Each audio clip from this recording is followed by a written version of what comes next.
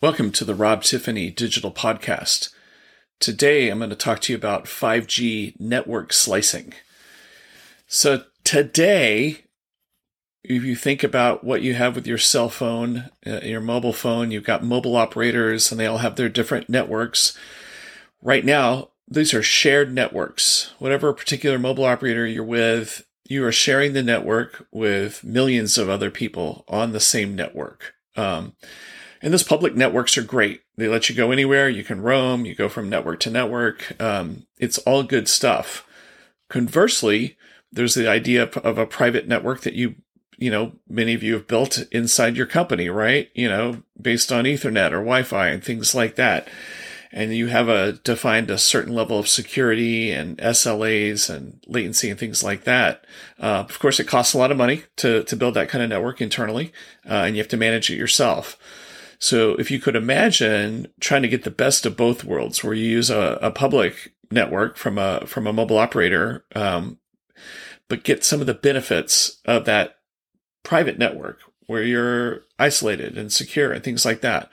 So that's where 5G network slicing comes in.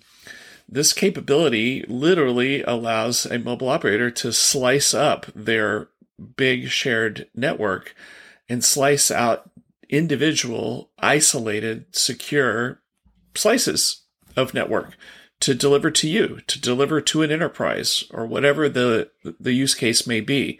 And so this slice, literally from all your endpoints that are part of this, all the way back into the mobile operator and all the way through, it's a logically separated, self-contained, independent piece of a network.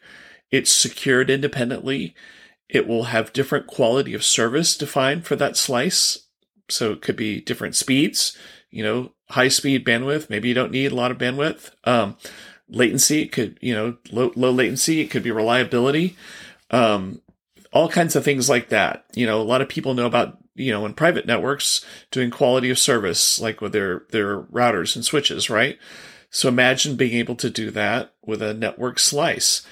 So this is pretty cool technology. This is great for enterprise customers. It's great for mobile operators. It's a new service to be able to provide to enterprises.